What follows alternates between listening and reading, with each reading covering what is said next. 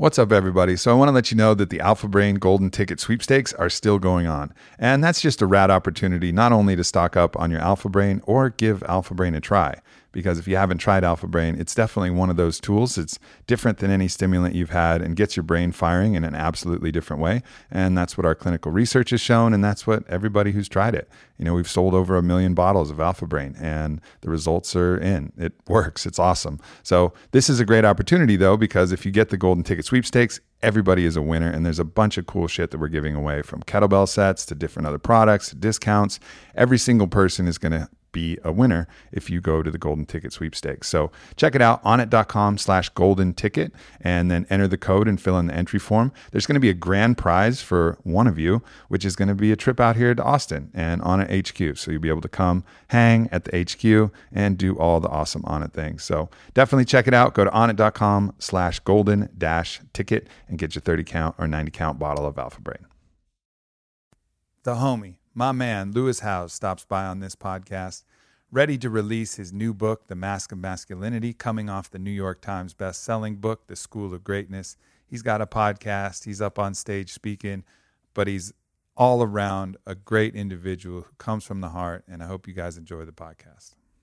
What's up, my friends? I'm here with motherfucking Lewis Howes. What's up, brother? How you doing, brother? Good to have you back in Austin, man. It's good to be here, man. Your Yeah. place looks nicer every time I come here. Yeah, that's the goal, It right? looks amazing. Optimization. You can't have an optimization company and it should be like, I know, man. I upgraded my studio, and I was like, I can't be the school of average and continue to have like this average looking room. Like, even still, I'm like, it's got to be nicer, every time. school of like rickety IKEA Janky bullshit. Exactly. Oh, greatness. You're like, yeah, greatness.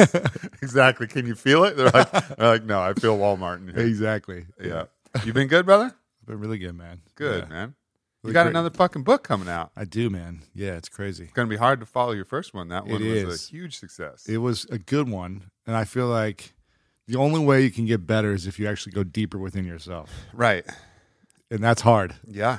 It's hard, and it's easier to do just when you're looking at yourself and you're not sharing with anyone. But when you share it with everyone, that's when it becomes harder. But that's also where the magic is, right? Because when you dig that shit out of your soul and you share that, and then other people identify with it and they go, Exactly. oh, fuck, I'm not the only one that feels that stuff. Exactly. You know this. When you do posts on Instagram or Facebook, the ones that really take off are the ones that you start to reveal a little bit about yourself. Yep. I just did a post yesterday where, I opened up, I think it was 3 years ago, that I was sexually abused for the first time. And it was like a big deal for me at that time. Now I talk about it, like I just did, and it's not a big deal because I've gone through the process. I've healed. I've forgiven. I've owned my worth in that moment. And so every once in a while, I'll mention it on my podcast, kind of in passing. Yeah. But I never write about it and post it. I kind of just mention it. If people who are listening, they kind of know my story. And I did a post yesterday, just an image where I kind of shared the story, and that image just kind of took off. It was like one of the most liked images I've ever posted, and I think it's like almost 750 comments on Instagram. For me, that's a lot. Sure. Where I usually get maybe 100. So I think when we continue to look within and share the things that we're most scared of, or just vulnerable moments, others can relate and others can connect. And so many people replied and said, I loved your work before, but now I'm like even more into your work because I know what you went through. Yeah. And for me, that's cool when people can relate to you more. I think it's valuable. It's essential, man. It's essential. No one wants to follow a figure, an alien, or someone that's not even real. Yeah. That doesn't really make a difference. I mean, maybe they will just out of curiosity, just out of like voyeuristic perversion or something. Like Schwarzenegger or Stallone. Yeah, you're exactly. Like, Where these it's guys just are a gods. caricature, Yeah. or Kanye, right? Right, But exactly. it's you're looking at him. You're not like looking with him. You're not like Right. seeing through his eyes. Mhm. And I think that real gift is when you can allow someone to step inside you and see outside of your lens. Right. And then because in the same way, you're doing the same thing for them. You're showing that you can go inside their eyes and see and look out and see what they feel. I mean, that's really important. And the sad thing is about, your post about being abused, it's just all too fucking common, man. So many people, the DMs I'm getting of people saying, you're so courageous and brave, which I appreciate, but I'm also like, I don't feel like I am anymore because I've already done it. I've already said it. So I'm like, thank you. Like, I get it. I understand where they're coming from. But so many people are like, I experienced something similar and no one knows. Only my wife knows, or only this knows, or no one knows. And now you give me the courage to kind of share a little bit, which I think is cool. Yeah. It's when people feel trapped, like they can't express who they truly are, what they've been through. That's the worst type of pain, I think. Well, so let's just talk about this in case there's, because surely, just by the numbers, there's One a lot in of 6 people. Men. There's a lot of people. Do you know the numbers for women? I think it's 1 in 4. Fuck. I think. So I don't know specifically, but I think that's what it is. There's 100,000 people listening to this. We're talking to, 12,000 to 20,000 people, 25,000 people, depending on male or female, who have had this experience. And I think one of the things, as I've done work and been in ceremony with people, sometimes they won't even remember. Like the brain just kind of blocks that out, and it shows up in weird ways where they're like, I don't remember my childhood. And you're like, huh, that's interesting. But usually something traumatic happens. It's just the defense mechanism, right? All of these things that the body does to just cordon off those painful moments so you can just go on with your life. I dated a girl, super sweet girl, for a brief moment. And I wouldn't say we were never like officially together, boyfriend and girlfriend, but we were dating, hanging out. And we got pretty intimate for a few months. And it was when I was kind of sharing about this experience a few years ago. I was like super vulnerable. I was just sharing it all. I was like, wow, This is crazy. I'm scared, but it feels good to share. And she was there for me to listen. And she had told me, I'm not going to say her name because I want to respect her, but she told me that she couldn't remember before 18 years old anything in her life. She was like the most loving, positive person. And she was from another country, Azerbaijan. And she had moved to Canada, I think Toronto area, when she was 18. And her whole childhood, all she thought about was like living in America or getting away. Mm-hmm. And I would always ask her, like, what was childlife like? What was it like growing up in Azerbaijan? She was like, I don't remember. It was like a different life. Like, and all I thought about was coming here. And I just knew something had happened that she was blocking. And we went through, I can't remember if I told you about this or not. And maybe it was like right when we started hanging out. But she went through like a really dark time. She started going through and processing some of her own stuff. And it was some of the crazy experiences I've ever had in my life. Interacting with her, she went literally crazy. She went crazy. She was in a mental hospital for, I think, 3 or 4 weeks. And she was just posting the weirdest things online. She was saying the weirdest things to me. And it was kind of like she wasn't who she was anymore. Yeah. I was like one of the first times I was actually scared for my life. Sure. Because of what she was processing. And there's some darkness when we don't share, when we don't allow ourselves to heal, like the demons that can come out can be really scary. Yeah, when you cordon it off, it just festers even more, you know, and the longer you allow it and the more it is. And I think that's where getting some real help, where it's like, you know that there's something there, like go talk to some of the experts and figure it out. And, one of the things that I'm really excited about is in the MAPS MDMA assisted psychotherapy trials for trauma. Now they work with a lot of first responders, but they also work with just generalized trauma. And they just got breakthrough drug status because it's working so effectively. That's cool. Like curing, like not even treating trauma, but curing trauma in 2 out of 3 cases with just 3 MDMA assisted psychotherapy sessions. Like unbelievable breakthroughs in that, because what it does is it allows you to process these old memories in a really loving environment with a skilled psychotherapist as well, where you feel safe. And when you feel safe, then your brain relaxes and then you relax and then you can go access those memories, but with a safe emotional state. Yeah. And then dig back in there and then start to release it, because really fresh air and sunlight is what heals. And that was part of your process, right? Like expressing it, getting it out in the open, allowing the light of truth and love from everybody else and the support to kind of wash over that and start to heal. It was an amazing process when I started to do that, when I gave myself permission. Mm-hmm. And it took, probably a year to fully be able to say it without feeling embarrassed or guilty or shameful or... That's the fucked up part about it, right? Because somehow you internalize, I haven't been through it, so I don't know, but it just from hearing from other people, you internalize some guilt over it, like it was your fault, even if you're 4 years old. Yeah. Like somehow you did it. Yeah. There's just a stigma to it, I think. It's just like people look at you, or our interpretation is people are going to look at me like I'm damaged, used, abused, taken advantage of, whatever it may be. And we don't want people to look at us that way, I think. Yeah, that makes sense. Yeah. That makes sense. But it's all good. All nonsense. It is. What happened when you shared? Just love, right? It was the most incredible thing I'd ever experienced because I shared, I shared in a group of like 40 people, and I was so nervous. It was a process, kind of an own process I was going through, and it was in a workshop, and I shared, and I remember just trembling when I was sharing it, and I sat down after I was done sharing it. Luckily, there was 2 women sitting on each side of me, and I just erupted in tears. Like I've never bawled like this since I was probably a kid. I couldn't stop shaking. I was just like kind of releasing and letting it all out. They were holding on to me. They were crying. I was crying. It was like I couldn't stop. And then I just left the room because I was just like so kind of, I was embarrassed. I was nervous. I was scared. I was everything, mixed emotion. I was happy that I finally talked about it. And then I went out into the outside of this kind of conference room, and I just went outside to get some fresh air. And I put my head against the wall. It was like in a back, like kind of street alley, and there was a fence. I put my head against the fence. And one by one, these men from the room came to me and looked me in the eyes, gave me the biggest hug, and they were like, "You're my hero." And it was like they made me cry even more. I was like, "Oh my God," I was like, and they one by one would express, if some of them had a similar experience, they shared that.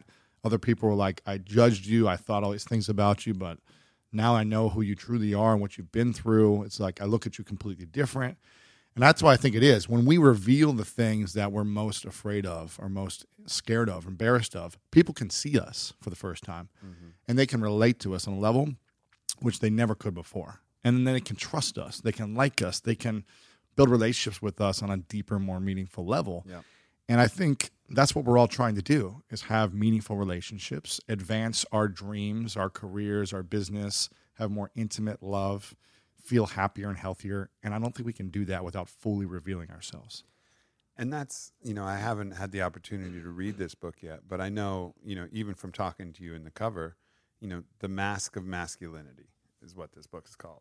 And I think part of the mask is that you're not supposed to be vulnerable. Yes. Right? Like, this is the thing that you're supposed to wear. Like, no, I got it. I'm always good. Like, which is really the opposite of true strength. Right, because it's false. It's putting on a Halloween costume full of armor and acting like you're riding around like fucking Conan the Barbarian. Exactly. But really, all your swords are plastic because you can't really handle the true emotions and the true challenges that are coming. You're putting on a show.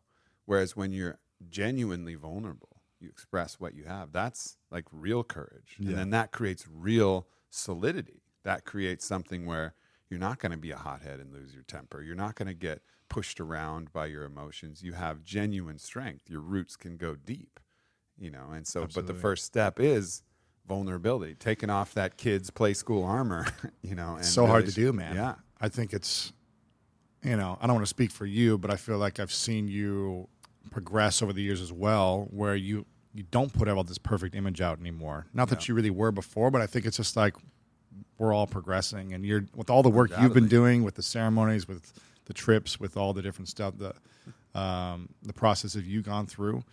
I see it in your writing. I see it in our interaction, and I feel like it's all helpful for us to grow. And here's the thing, when men, and I started writing this for me and for men like me, and then I started realizing this is not just a man thing. This is a female thing and a human thing.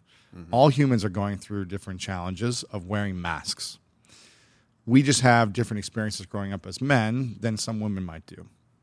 But as I was writing this, I realized, these masks are really just to try to make us feel safer. But when we continue to open up, we create the most results that we can possibly. We create more results without the mask on than with it on. And so many of us guys think we have to have it figured out. We have to look perfect. We have to be strong.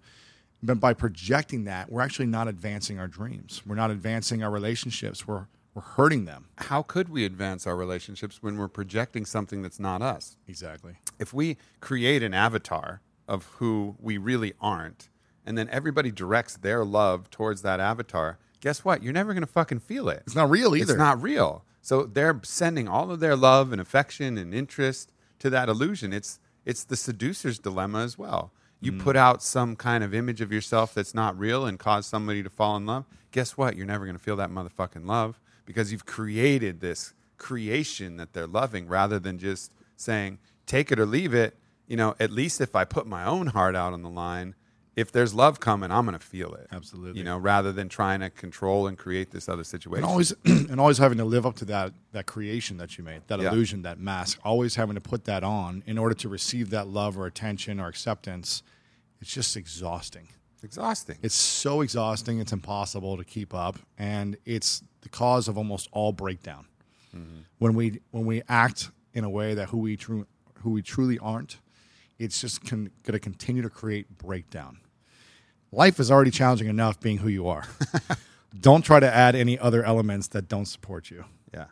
And part of the issue is it's not just for the other people that we're doing this. It's just society in general has these ideas about what it means to be a man. Like you know, pop culture, it's like all of the action hero movies, you know, not only are you perfectly equipped to kick anybody's ass and handle the situation, you're so relaxed when you do it. You can say some fucking, you know, pithy little remark as their and drink their beer as you walk out of the bar. Like, and you can seduce every woman, and you can speak 20 languages, and you can, you know, like James Bond. It's like, and you're not phased when someone tries to drug or poison you. You can like figure out a way to save your life. All these things. You know what I mean? Yeah. Yeah, and you know, perfect sense of humor, perfect body, perfect intellect, perfect everything. Dress perfect. Yeah, just impeccable in all ways. And we internalize that as the idea, and then anything short of that, we punish ourselves for. Yeah. And our ego likes that because our ego wants to feel like it's perfect. It tries to create games where it's superior. You know, so when our inner critic asks our ego, the inner critic asks our ego, by what criteria should I judge you? The ego goes, perfection, of course, because I'm fucking perfect. I'm the greatest. I'm God. You know, that's what the ego loves to say. So we judge ourselves according to these standards of perfection that we get from society, and we always fall short because perfection is a fucking myth. It's just not real. How do you handle it on a daily basis? Because you've got a pretty perfect looking life. Yeah. You know what I mean? You got everything from the outside looking in. Obviously, I know you a little more than a lot of people, but your office is pretty perfect.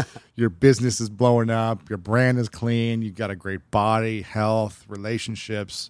How do you face that when it's like you have an off day? Yeah, which happens often, man. And the external is really, you know, kind of a reflection of the internal. Except the external, you're able to. It's more stable and it's more steady, right? Yeah. Like, I think a lot of this stuff externally is a reflection of the work I've done internally, but internally I can be completely off, and it doesn't mean my office decor changes. Yeah, you know, it doesn't mean that on still it looks sweet. It still looks the same. So it can create temporary illusions where it looks like, man, everything's going great for Aubrey, and I'm the one being Aubrey, being like, things are not great. Yeah. Like, it is not great right now.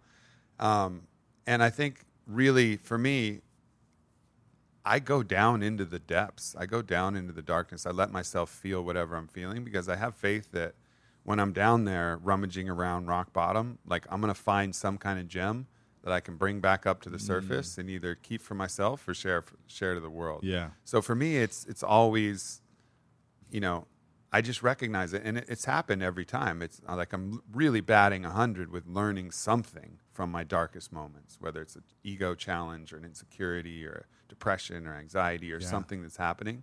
Like if I go down in there and I really accept it and surrender to it and see what's going on, I'll find some wisdom. And as soon as I grab a hold of that wisdom, that teaching, and I know that I'm going to return triumphant to the surface with it and it's going to help people, that like just propels me right out of the darkness. Like, oh, I got a treasure now. And I had to earn this treasure. It's painful, but I got a fucking treasure. And as soon as I have that treasure in my hand, then that's when it all starts to turn around. And then I go up and I show that treasure. I say, listen, you know, everybody who's going through this is the treasure that I found. Yeah. You know, maybe this can be helpful for you. And maybe it's not. Maybe it's just for me. Maybe I write it in my journal and I'll know that, on my own personal private little shelf, I got a treasure. Right. It's a little trophy right there. Yeah, one from torture. See, Aubrey's a little more torturous to himself than I am. He likes to stay down in the darkness for months until he's like, I got the one gem. I found it, even if it matters to no one else. Yeah. That's the fucked up poet part of me, though, I know. right? You're like the philosopher who just wants to feel the pain as dark as it can go. I feel like I've faced so much of the darkness within that I'm like, it's unnecessary for me to stay there for a long time. Like, it's going to happen. I'm going to suffer at some point. Right. Staying there, I feel like, is a choice. And I try to remove myself with 3 simple things. If anyone's like, well, what are some other simple ways that I could get out of the deep darkness, right? I'm going to take notes here. I try to keep it very simple. Fucking notebook. I try to get out of this shit. I try to keep it simple. Yeah, I like this. I'm changing my whole style, everybody. Don't listen to what the fuck I said. If we can get 3 simple things, fuck the treasures. And the first one is gratitude. Yeah. Gratitude and perspective. It's like, okay, yes, I'm coming from your place. Maybe I'm in a dark place emotionally or mentally, but look at all that I do have. Look at like the incredible relationships that I am in. Look at, my health. Look at this. Look at this. I live in America. All the things that we could go through and say, but what are all the things I am grateful for? And some people, it's hard to find. Some people who are in a really dark place, it's hard to find. So look for something. Like, there's got to be something in your life that you can be, for a moment, smile about and be like, at least I've got this better off than someone else. Mm-hmm.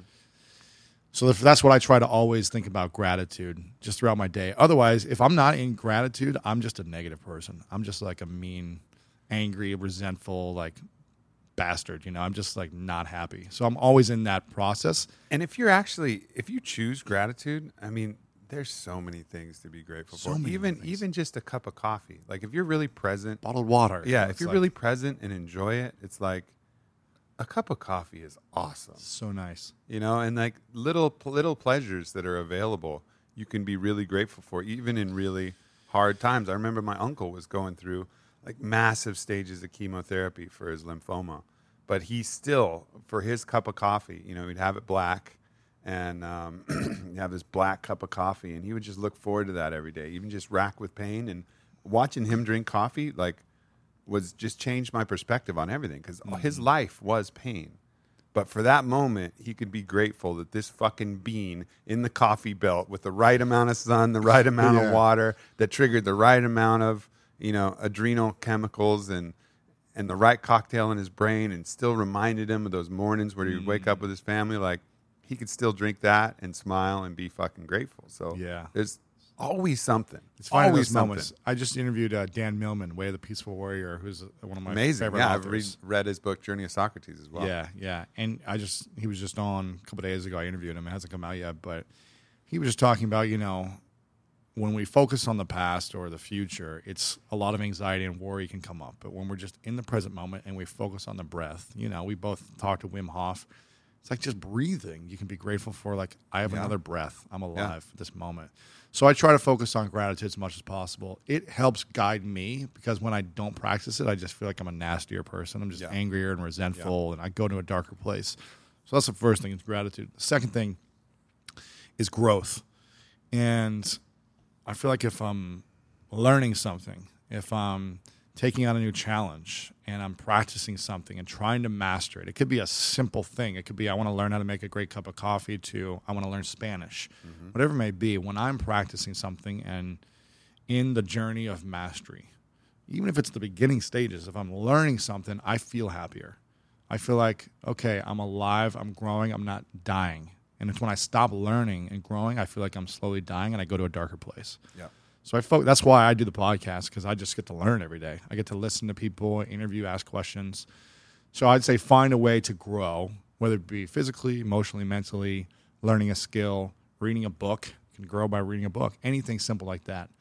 And, the interesting thing about that is sometimes we forget, like, it's very easy with a closed system that has a certain set of rules. Like, Spanish has a certain set of rules. There's words that form sentences, that form dialogue, that forms a discussion. It's a closed set of rules to learning Spanish. Now, there's always maybe like intricacies of Spanish, and of course you can maybe then write Spanish poetry or some nuanced version, but whatever, it's generally a closed system. And that makes it really simple. You know, it's simple when you have a small game that you can improve. Yeah. But you can also look at life, which is an open system. There's myriad possibilities. But nonetheless, we're improving at life all the time. Even when we're going through the darkness, even when the shit happens, we are getting better at life. And it's not about a goal of where you want to get to. It is about that arc. It's the hero's fucking journey, the arc through life. Like whatever is happening as an opportunity to potentially make you stronger. Like everything that's happened in my past, I've been better for it, good or bad. Yep. You know, it hasn't been fun always. Sometimes it has been a fucking blast. Yeah. You know, but either way, it's made me who I am, and I'm better today than I was yesterday. And I think some people get caught up in the trap of if they're working a job or they're doing the same thing every day, they spend 8-9 hours a day doing something, then they're tired, they go home, they go through the same patterns of watching TV or whatever it may be, and they stop growing themselves. So they stop learning because they're just in this pattern. And then they relax on the weekends because they're exhausted and they just want to escape the trap that they're in. So I think you're going to feel like you're going in a dark place if you're not carving out some time, whether it be on your body, your mindset, your relationships, a skill every single day to try to grow and learn. So growth for me is the second thing. And then the third thing is giving, it's contribution.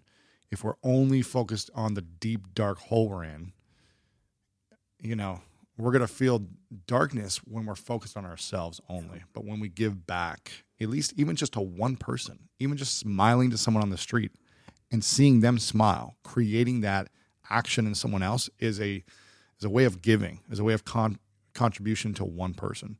Now, people like me and you, we have an opportunity to give back to a larger audience. And I feel like it's, you know, it feels even better when we see results and see people growing and learning and improving because of what we create. So for me, I feel like we've got to find a way to give, especially when we're in this dark fetal position in our minds or our soul or physically in the fetal position, like upset all day.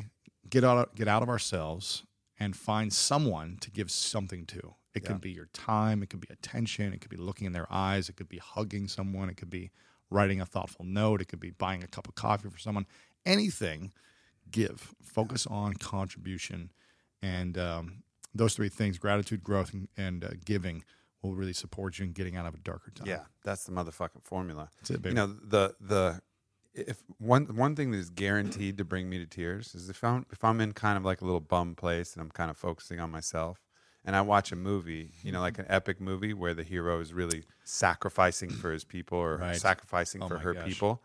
It's like every time. I mean, the dog can die in a movie and my crying percentage is like 28%. Yeah. You know, like sometimes if I really like the dog or like, you know, it was like a really well done and the music just hit just right, I might get a couple tears. But if I'm feeling like a little sorry for myself and I watch a movie like 300, you know, where they lay down their lives for the good of Sparta, you know, it's just like fucking wakes me up and I'm like, what the fuck am I doing? Stop focusing on yourself. Yeah, man. You know, like just start focusing on the world and then everything falls into place when you just stop that constant me, and just say, why me? Why is this happening to me? Exactly. Why am I not doing what I need to be doing? Like, what can I do for those people around me? You know, like how can I make a difference? That's it, man. And it's not only to get you out of a dark place, too. It's also to keep you motivated when you're in a good place.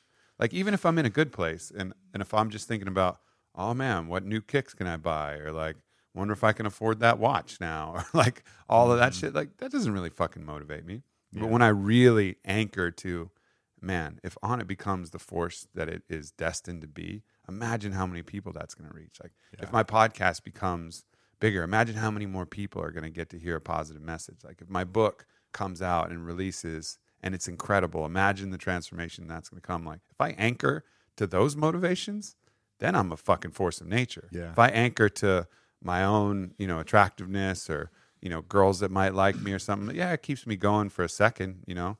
It's kind of useful, like when I'm working out in the gym, maybe if I'm trying to use my ego as motivation, but it's not the real motivation that keeps me going when I'm tired, that keeps me focused on the long term. It's always about, you know, being of service. Para el bien de todos, as they say in the jungle, for the good of all. That's it. And for me, that's a definition of masculinity, being in service. I think that is probably the best definition. You think so? You know, being yourself, I would say two things. One, being yourself, knowing who you are, just and expressing who you are. Not any projections, not any masks, not anything else. Just like, here I am. That is the essence of being. That's the first essence, and then and showing up for service. So here I am, and I'm ready to serve. If you can say that as a man, here I am, I'm ready to serve. You're a fucking man in my book. That's amazing. You know, like I'm shaking a man's hand, I'm looking in a man's eyes, like you're a brother at that point. Yeah. Because and it sounds simple to say, but it's the hardest fucking thing. It's really hard. Here I am, you really have to unpack what the ego is, what your true self is, what all these other forces, your fears, your doubts, your insecurities, the things that are pushing and pulling, and you know, even within your own body, you know, like what is it, the candida that's driving your addictions, or is it you that like who's really in control? And you have to break some of that down and get to the real base root where everything is still, and you really understand, like, I'm fucking consciousness, like I'm a force of life, here I am. That's it. And then show up and say, now what can I do with this? What would you say is the thing you struggle with as a man the most? Well, ego, man. I think ego it's such a slippery beast. I realize ego is so fucking slippery that I realize that because it's something I talk about a lot, because like in plant medicine ceremonies, in the work I do, you confront it a lot. I had thought that I'd done a lot more work on my ego than I had, but my ego just adopted the persona of someone who had worked on its ego. So then I became like, I'm holier than thou ego now. Exactly. Yeah. So it's like some form of spiritual materialism that snuck in, where I was like, no, I've worked on my ego. But what that did is it made me even more blind to when my ego was activated, because I thought, oh no, I'd worked on that, so I got that covered. So I was actually even more egoic and more blind to it, because my ego had hijacked and adopted the identity as someone who'd worked on their ego. So I was more oblivious to it, you know, because the ego plays these games. It doesn't like to reveal that it's the ego, especially if you've, you know, identified as the ego hunter. So it just like ego whisperer. yeah, exactly. So yeah, man. I mean, I think that's it. And of course, I'm in an open relationship, which is incredibly challenging and triggers the ego constantly. But because I didn't recognize that my ego was still active, I kept projecting the problems onto Whitney. I was like, no, it's not my ego. You did this wrong. Like, you missed the protocol. It's your fault. And then one day I just realized, like, oh, fuck, it's not her fault. It's fucking my fault. My ego was really hyperactive. And because my ego had identified with not having an ego, I didn't even fucking see it. And I was blowing it. And that was like a kind of 2-month reconciliation with how deep my ego had gone into, you know, these other hiding spots. And you don't try to kill your ego. You just kind of recognize it and say, like, all right, I see you for what you are. Like, Right. I got you, and we're going to move forward. Yeah. You know? Yeah. Wow. Interesting. Should we pause for for this? that. Yeah, let's pause for this. Do you feel like your ego's confronted more than because you're a CEO of a growing, thriving company, and you're in an open relationship, and, you know, X the box? Yeah. Well, I mean, obviously, anytime you're in public, right, your ego is going to get assaulted. You know, like if you post a video or post a post, there's going to be someone who's going to say some shit, you know? And so that kind of criticism always triggers the ego, especially because the ego will like say, just get all huffy, and then, you know, just relaxing and like, Is that what yours does? oh yeah, what? You know, like I posted a video of myself surfing the other day. It was great. I loved it. Yeah, thanks, brother. That's cool. It was fun. I was just having a fucking blast. Yeah. Right, we were out there for 4 hours, and a 21 Savage song hit, and I was just fucking feeling it. You know, and surf the best. That was like the best session I've ever had. Yeah, it was awesome. So I posted it, and most people loved it. But then some people, one person just completely ranting, said I invented capitalism, was like ranting on me, and I was like, and I just sent him some love, you know, and said, look, man, I know who you are and what you are in truth. Like, I'm not worried about this. Like, say what you want, be free to do what you want. Like, it's all good, brother. Yeah. But then, and that wasn't even really that hard for me, because he was just like randomly espousing anger. But the one that kind of pissed me off, if I'm being 100% honest, this dude goes something like, A for effort, but F for authenticity. Just the perfect camera op, hey? And I was like, God damn it. You know, like, I was fucking surfing and feeling it. And one of my homegirls was filming, like, and it just pissed me off that, like, I wanted to defend that and be like, "Nah, man, I was out there all day. You want to see all the other footage? I'll show you." That video wasn't even that good compared to the other ones. Yeah, But like something like that'll happen where it'll feel, and then you'll get that kind of cringe moment, like, and you just gotta kind of, it's all right, man. Yeah. Just fucking let that one go. You don't need to defend every insult. It is what you are. Yeah. The truth is the truth, man. I used to defend every insult. Yeah. Online and in person, but online people can see it more publicly.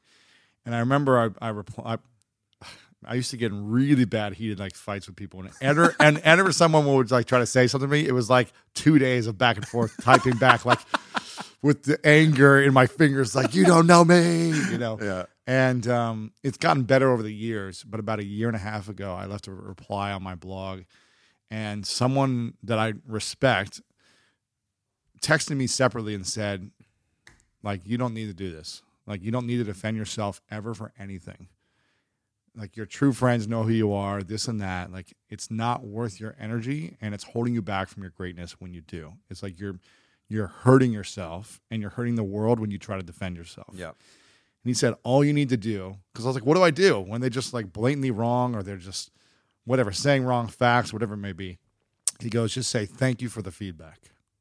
And leave it at that, period. No response, no, but this is why I did this. Mm-hmm. No trying to defend yourself. Thank you for say nothing, or if you want to say something, or say thank you for the feedback. Done. That's it. Because they can't really respond to that. What are you going to say? Like, you're welcome, and make sure you don't do this again. Okay, thank you for the feedback. Whatever you resist persists. Like, the more that you're going to go to battle with that, the more that it's just going to go out of control. Like, I mean, when I've learned, and again, I think we've all had that instinct that you've had where we've started battling right off the bat, and I've fucking fallen in that trap, fallen on my face in that trap. Gosh. And then, but as soon as I started realizing, man, just send them some love. Just send them some gratitude, send them some love. I mean, at that point, if they continue and persist, it becomes more and more ridiculous. Mm-hmm. And it generally doesn't. And I've actually had dozens of cases where I've like listened to them and thanked them and said, I can see where you're coming from, maybe, or I just see who you are, and I respect you, and you're welcome to say and do whatever you want. At that point, I've had so many people come back around and be like, you know what, man, I'm sorry, I changed my mind. I was just having a bad day, and I was like, no, it's all good, brother. Like, don't worry. And like seeing that, and then also having that in the comments, and other people seeing that example. I mean, that's the beauty of the position we're in. Like, our effects are magnified. Mm-hmm. That reply that I replied to him after he was just dogging me for a bunch of comments, that reply has a bunch of likes. And then other people are saying, man, I needed to see that today. I needed to see that he was throwing you shade and you were throwing him love. And then it starts to show that we don't have to perpetuate this cycle where someone hurts you, you hurt them back. I mean, that's why we have all the fucking wars in the world. It's like Hatfields and McCoys of the egos going on and on and on indefinitely. Israel, Palestine, you hurt me, I hurt you. You hurt me, I hurt you. I want this. It'll go on forever until everybody finally just says, you know what? We've all been hurt. Like, I got nothing but love. And then you just kind of push love back into it, and it ends the cycle. Yeah. The challenge is, whenever I see these comments, these hate comments on anything, whether it's on my stuff or someone else's, it's never from anyone who's creating something meaningful in the world. It's so hard to create something meaningful and hate on someone else at the same time, because you know how hard of the work is that you're putting out there. You know how much time and effort and attention. Like, for your book, I doubt you'll ever go on Amazon and say to some other author, your book sucks. You're a horrible writer. This has zero value. Go live in a dark hole. No, I schedule my shit talking YouTube comments hour every day. Yes, exactly. exactly. I just go on there and just flame people who are trying to put out a positive message. But I mean, you've been working on the book for 3-4 years, right? And so you know the amount of energy it is to create something, and you'll never hate on someone who's doing the same thing. And that's why I actually call people out when I'm on like an Instagram Live or Facebook Live and I see just random trolls, like, who don't even have a name, that are just like weird images and like Star 69 or whatever their name is. You know what I mean? Isn't that was that to like find out who it was? Yeah, reply to the phone call. Yeah, reply. Yeah. And I'll just make a note to everyone else who is authentic. I'll say, listen, this is a reminder. When anyone's saying any hate comments towards you, they're not creating anything meaningful in their life because they wouldn't have the time and attention to do so. Right. So say thank you, like remove them, block them, whatever, and just be aware that's where they're coming from. Yeah. And remind them to go do something meaningful. Go give back. Go learn something new. Be in gratitude. And you won't be hateful towards other people. Yeah, all of that hate comes from pain. It comes Yeah. from fear, and it's just somewhere along the line there was some trauma, there was some pain, or they have some fear that they're expressing. Like that's the source of that.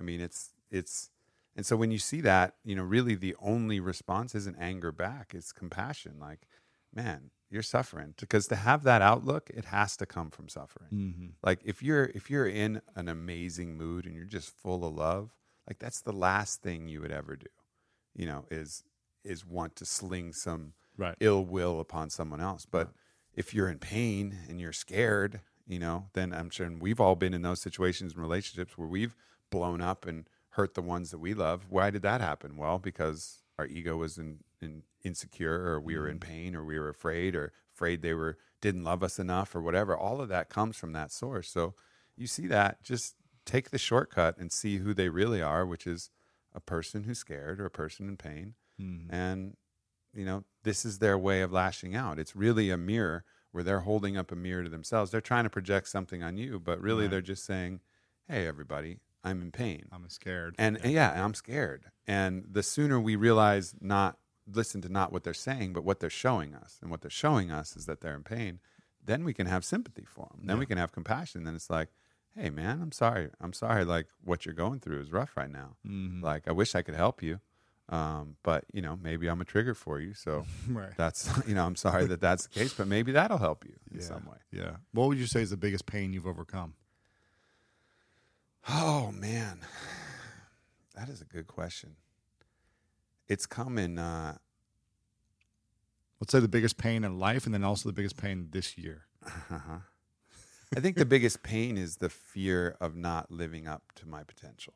Like that fear had just plagued me and drawn me into really dark places.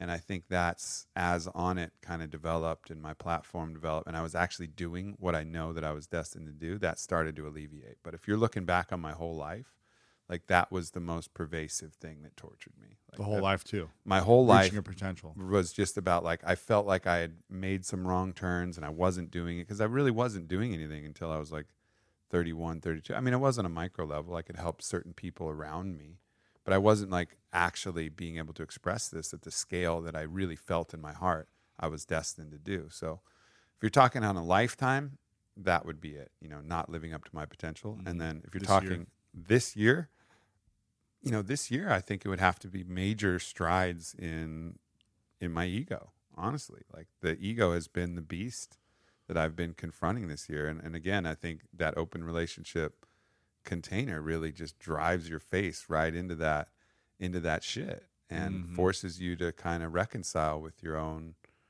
your own fears and your own insecurities and all the things that the ego likes to worry about. And it's put me in some bad spots, and but I've been able to accept and work through those, and I feel just so much more solid now than I ever did. Because when your ego is vulnerable, like someone can manipulate you real easily. Like they can get your emotions stirred up, and they can push and pull you, and you can get drug off course, even if it's not someone intentionally doing it. You can get drug off course so fucking fast. Yeah. But the more work you do on that and the more solid you are in who you really are, like what your true self is, then the less vulnerable you are. But for me, it's been, as all the ways that I always do it, it's just been through, it's trial by fire. It's like if you watch that Guy Ritchie, King Arthur, it's the time in the Badlands where everything is just chaos and it feels like everything is trying to kill you, and, you don't know if you're going to make it out.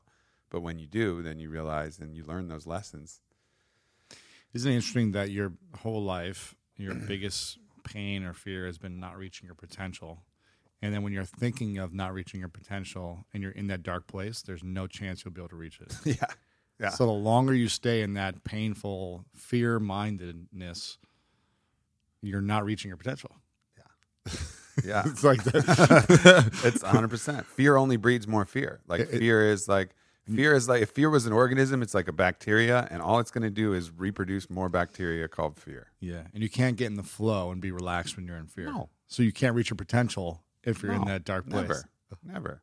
The only time I've ever done anything good is when I'm doing it out of love or passion, or when I'm out of my head. I realize how many times like my thoughts are just fear-based thoughts. Like even a lot of the things that I'm thinking have like fear as like an origin. So I've really tried to get out of my head as much as possible. Because like when I'm out of my head, that's when I'm full of the most love. But when my head starts running, I think I tweeted something yesterday, like thoughts are fear's farts when it really wants to just shit on your head. Like fear causes these things to start running, these programs to run. What if this? What if this? Oh my God, I'm blah, blah, blah. And some of that is helpful, like the stoic premeditation, trying to figure out plans for the future. But most of it is just going over the same scenarios over and over again that aren't even going to happen. So really just trying to get out of my head, and to do that, get in the present moment, just basic mindfulness. Like get out of my head, get either into my heart, or at least just out of my head. Yeah. You know what I mean? Like that's the game. It's hard to do anything great when we're in our heads, that's for sure. And that's why that's why I'm almost like glad that I have a simple mind. I feel like I have wisdom and street smarts, but I try to simplify every complex idea just so I don't have to think as much. Right. And just be like, okay, there's the idea. Do I need to break it down into a million ways and like analyze something and be scared and worry? Or can I just, there's the idea, it's simplified, now let's live life. Yeah. And that's the way I try to live. Yeah, and you do. And you're successful with that. I mean, you embody a type of mindfulness that doesn't need a lot of practice. It's like you're naturally more inclined to that way. Whereas, and you do mindfulness practices and you meditate. And you I feel like I went through, 25 years of darkness where I was like, okay, enough is enough. Let me just simplify my life a little bit. And so I don't have to continue to go through this pain. Yeah. Because it just doesn't support my vision. It doesn't support me making an impact on other people. Now, there's something to be said, like when we go through pain, yes, we can create some beautiful pieces of art and music, and the words flow through us because it's like this deep pain. Now something comes out of us that could impact people. So I get that as well. But if we're constantly in that cycle of pain and darkness, I just feel like that's when the greatest artists kill themselves too. Yeah. And comes at a cost, and the pain is real. Exactly. And when you kill yourself at 27, like a lot of great artists have in our history, it's like you robbed the world of your gifts. Yeah. And that is the most selfish thing in my mind, when you intentionally rob the world of your gifts. Yeah. And I feel like that's not being of service. Yeah, man. You can feel it, but you better pull yourself out of it too, because ultimately there is that choice. When you learn that lesson, like I'll know that there's a choice. Just to go back to my process, like where I go deep into the darks, and when I have my hand on that gem, it's still a choice whether to come to the surface. You could stay there. I could stay there. I could put it back down and just say, no, that's not it. That's not real. And I could just stay in the shit. But it's a choice to come back up. And the more you make that choice to say, no, I'm going to completely pull myself out of this because I got the treasure, and I'm not even going to go there. I'm not even going to go back. I'm not going to go search around wondering if this is the real treasure or not. This is it. This is the treasure. I got it. I'm pulling myself out. And that's I think what these artists maybe weren't able to do. They weren't able to say, you know what? I got some sick music out of this pain. I got some beauty out of this. Let's enjoy it for a few years. Now I'm coming out. I brought this to the world. I'm coming back out. Yeah. And I'm going to make some music from love and inspiration. I'm going to change the game. It's going to be, the Jimi Hendrix on fucking greens juice instead of heroin. Exactly. You know what I mean? It's going to be a different way that I'm going to do this. I feel like U2's done a good job with that. Weren't they more of like a harder rock band, like in their early 20s? And now they're like, you just evolve about humanity and service and giving back and inspiration. Show different parts of the human condition. Experience the different colors of the spectrum. Like, go for it. Get the whole rainbow, all the shit and all the good stuff. Exactly. I just imagined myself in your brain and in your imagination. I'm literally like walking, if you can imagine, walking through Aubrey's visual brain right now and what he sees. I imagine myself walking into your castle. You have this castle, and there's a wing of treasures where it's like the trophy room, and it's like I imagine you like going in there and finding the trophy in your mind, and like walking up to the wing of trophies, and you like open the big doors, and all the trophies are on the walls, the plaques, the championship trophies, and you like put one up there, and you just look at it for a moment, and you say, "I got it." And then you walk back out of your trophy room, and then you like come back to life. Yeah. Totally, That's what I man. imagine in your brain is like this room of trophies. Yeah, it's just a room of little treasures on the It's shelf, treasures. with a little transcription underneath Yes. it. I was feeling this, and then Yeah. I discovered this thing, and this is what this. I think you have a massive room of those probably. Yeah, Constant I've treasures. amassed some treasures. But aren't they from all the rock same bottom. treasure? Isn't it really it could like literally boil down into like 1 to 3 treasures. Yeah, probably. It's all it's like comes down to the They're just- same thing. They're just like slightly. I imagine them like every little problem is like its own antique lock. Yeah. Right. And that own antique lock has its own antique key, where it's still a key to the lock, which is largely the same mechanism, but they have just slightly different teeth on them. a little bit You know. So if you're in that exact situation, you can apply that little key, and you can get yourself out of that little prison Yeah. that you put yourself in. And That's all cool. the keys are just slightly different, Mm-hmm. even though largely it's the same thing. It's just, faith over fear, and just choosing love, Mm-hmm. choosing love and gratitude and service. Yeah, you're right. Like that's generally the universal lockpick. Love, service, Yeah. gratitude, faith. But we need that universal key. yeah, You know, yeah, just you're all about the swipe universal. it, You're all any, about any the problem, universal key. swipe, Yeah. got it. Yeah. Yeah, just being that, not needing the janitor's set, but just have that one hotel card that's just That's like it, man. Just all the doors. Every door unlocks it all. I like it, man. Well, I mean, you got this book coming out. There's going to be some keys. There's Yeah. going to be some locks that people are going to find. They're going to find some shit in there that's like, oh damn, that's going to help me. Mm-hmm. And that's part of your journey, man. Part of your ability to That's give it. back and part of your service. Yeah. So I try to simplify things. The Yeah. complex, the painful, the challenging. I go on a journey myself to see how I can overcome it. And then I try to package it in a way to make it easier for people so they can overcome it as well. And I did that with the book where I talk about the 9 different masks that men wear and how men can recognize which mask they wear the most, and how by taking it off, it's going to actually help them achieve their dreams faster. It's going to help them make more money. It's going to help them get the girl or the guy of their dreams. It's going to help them have more fulfillment, happiness, joy, and contribute more to the world. But we must recognize the mask we're wearing first. Our ego, we must recognize where our ego is the strongest and where we want to protect ourselves the most.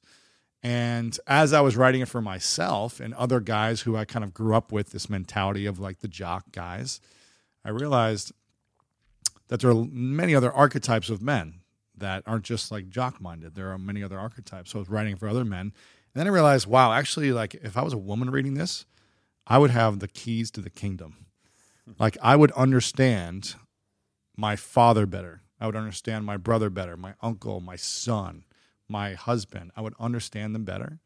And I could have a deeper, more intimate relationship when I learn what their mask is, why they live with that mask on in certain situations, and how to get them to take it off without making them wrong. Because I think as a man, I'll speak for myself and the men that I've talked to, we don't want to feel like we're wrong for who we're being. We don't want to feel like we're wrong, even if we're wearing a mask or not. yeah, And so when an intimate lover or intimate family member says, you're wrong, stop doing this, start doing this, it's attacking that mask. yeah, And we want to keep it on even tighter. yeah. So for the ladies listening, it's really kind of giving some simple prompts and exercises on how to connect with the man in your life in order to get them to take it off so you can have a deeper relationship. And that's what it's all about. I dig it. In the words of Future, fuck your mask off. That's it, man. I don't know if that directly applies, but I've been waiting It to is. use that line for the whole pack. Take it off, man. Take it off. Yeah. Everybody, listen to Lewis House School of Greatness podcast. It's dope. You got amazing guests. You're an amazing interviewer. It's always a pleasure jumping on Thanks, into my brother. podcast or your podcast Yeah, man. and having these type of conversations. So it's good to see you, my brother, and everybody. The Mask of Masculinity available. How would you like them to buy it? Amazon work? Anywhere. Amazon, maskofmasculinity.com. You can learn more about it there. Beautiful. Thanks, everybody. Much love. Thank you, Lewis. Thanks, brother. Peace. Appreciate you. Hi, I'm Aubrey Marcus, CEO of Onnit.com. At Onnit, we've revolutionized the health and fitness industry with our unique and effective line of earth-grown supplements and foods aimed at helping you achieve total human optimization. Today, I want to tell you about a product that has truly changed my life for the better, New Mood. New Mood is an effective daily stress supplement made with earth-grown nutrients designed to help you relax and help your body maintain an optimal mood balance. Great for unwinding after a long day and helping to ease ordinary stress, New Mood works by combining the two raw building blocks of important neurotransmitters, L-tryptophan and 5-HTP, to help the body maintain a state of peaceful calm. Safe for daily use, New Mood is ideal when you are under stress, down in the dumps, or just need some refreshing sleep. Thousands of people worldwide are already enjoying the relaxing effects of New Mood on a daily basis. And right now, as a special offer, we're giving you the opportunity to try New Mood totally free. Just pay shipping and handling, and we'll send you out a free 30-count bottle of New Mood right away. Simple as that. We're only able to offer a limited amount of free bottles per day, so get your free bottle of New Mood now. Go to onnit.com/trial, that's ONNIT.com/trial, to pick up your first bottle on us after shipping and handling.